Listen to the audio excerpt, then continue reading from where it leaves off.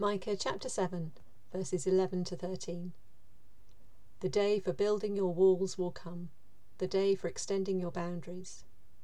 In that day people will come to you from Assyria and the cities of Egypt, even from Egypt to the Euphrates, and from sea to sea and from mountain to mountain.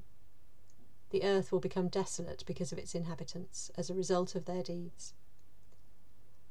Over the past couple of days, we've heard Micah talking about his enemy. He's not talking about someone with a grievance against him personally, but an enemy who is opposed to God's people as a nation. In the time when Micah was writing, the most obvious enemy they faced was Assyria, poised to invade and take over their land.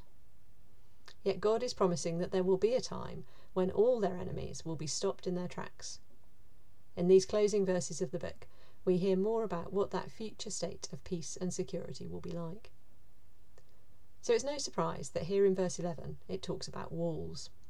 A small besieged country might dream of being able to build a wall around its borders, strong enough to keep their enemies out permanently. Yet it turns out that although the country will be secure, these walls won't be designed to keep people out. In fact, a great stream of people will come in.